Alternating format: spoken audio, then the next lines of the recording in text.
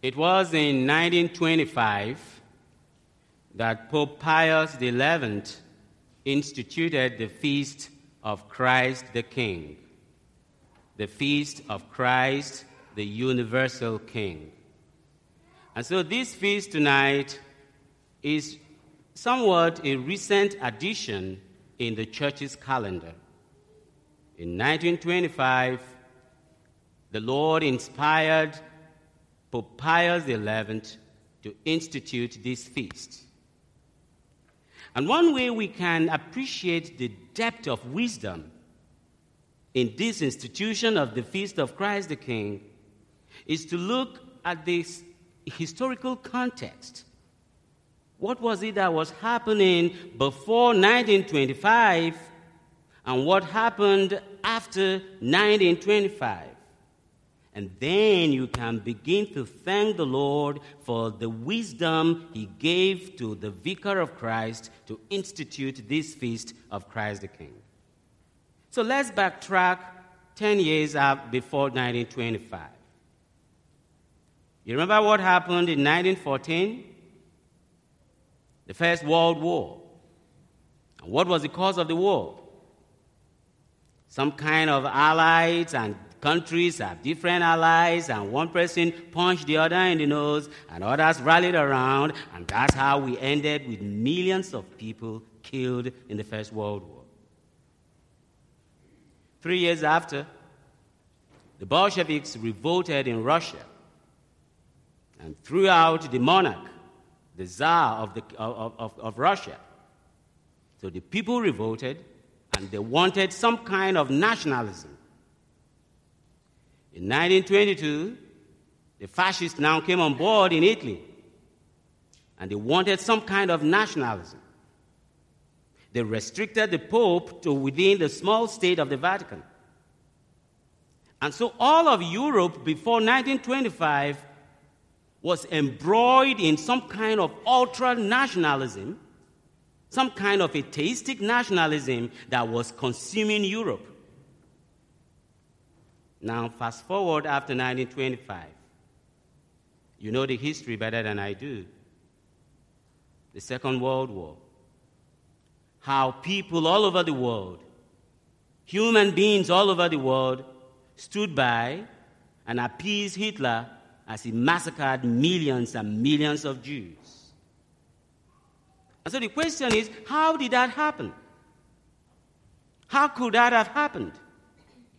And that's why in the 1940s, the nations came together and said, you know what, this craziness, let's figure out a way to deal with it. And that was how we now came about the United Nations. And so when you look at the historical context that motivated Pius XI to institute today's feast, you begin to recognize, you know what? There is a lot of spiritual wisdom in a feast like this. But the question is, 90 years after, has our world truly learned any lessons? 90 years after, has this nation and any other nation in the world truly learned the lessons of the Feast of Christ the King? That's the question. That's the question. Now, don't take this wrongly, but there's this self-deprecating humor about Catholics that says that once upon a time, a Methodist died and went to heaven. And when he came to the gates of heaven, St. Peter handed him the gates of a certain hall and said, all right, you go to hall number 5. And shortly after that, a Muslim came to the gate of heaven. And Peter told him, welcome on board. Here is the key. You go to room hall number 11. But not long after that, he heard music and singing from another hall. And he said to Peter, who are those singing and clapping and dancing? And Peter said, never mind. Those are Catholics. They think they are the only ones in heaven. Of course, I believe that Catholics are the most tolerant people in the whole universe. After all, I am a Catholic. But I think the point of the story is that sometimes we can get so caught up in our doctrinal differences. We can get so caught up in our political differences. Who is liberal? Who is conservative? Who is this? Who is not that?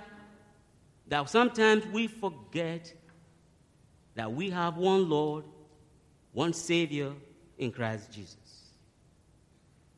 That is the heart of our feast today.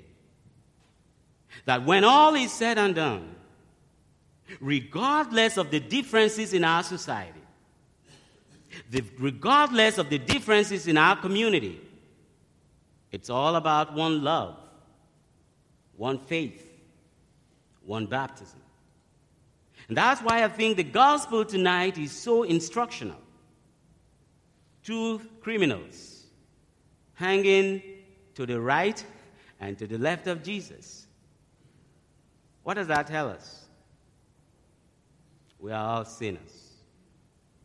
All of us are sinners. Regardless of our political differences, we are all human, and we are all sinners.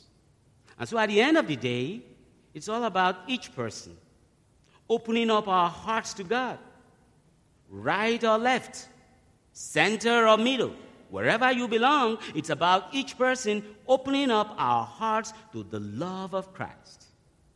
That's why the other criminal turns to Jesus and says, Lord, I am a sinner. Remember me when you get to your kingdom. And you know what Jesus tells him? This very day, you will be with me in paradise. And so today, I would like us to continue to ask the Lord for the gift of unity. Our world today is so sharply divided. This country right now is so sharply divided. A lot of people are feeling hurt. People feel frustrated. Sometimes even immigrants like me feel threatened.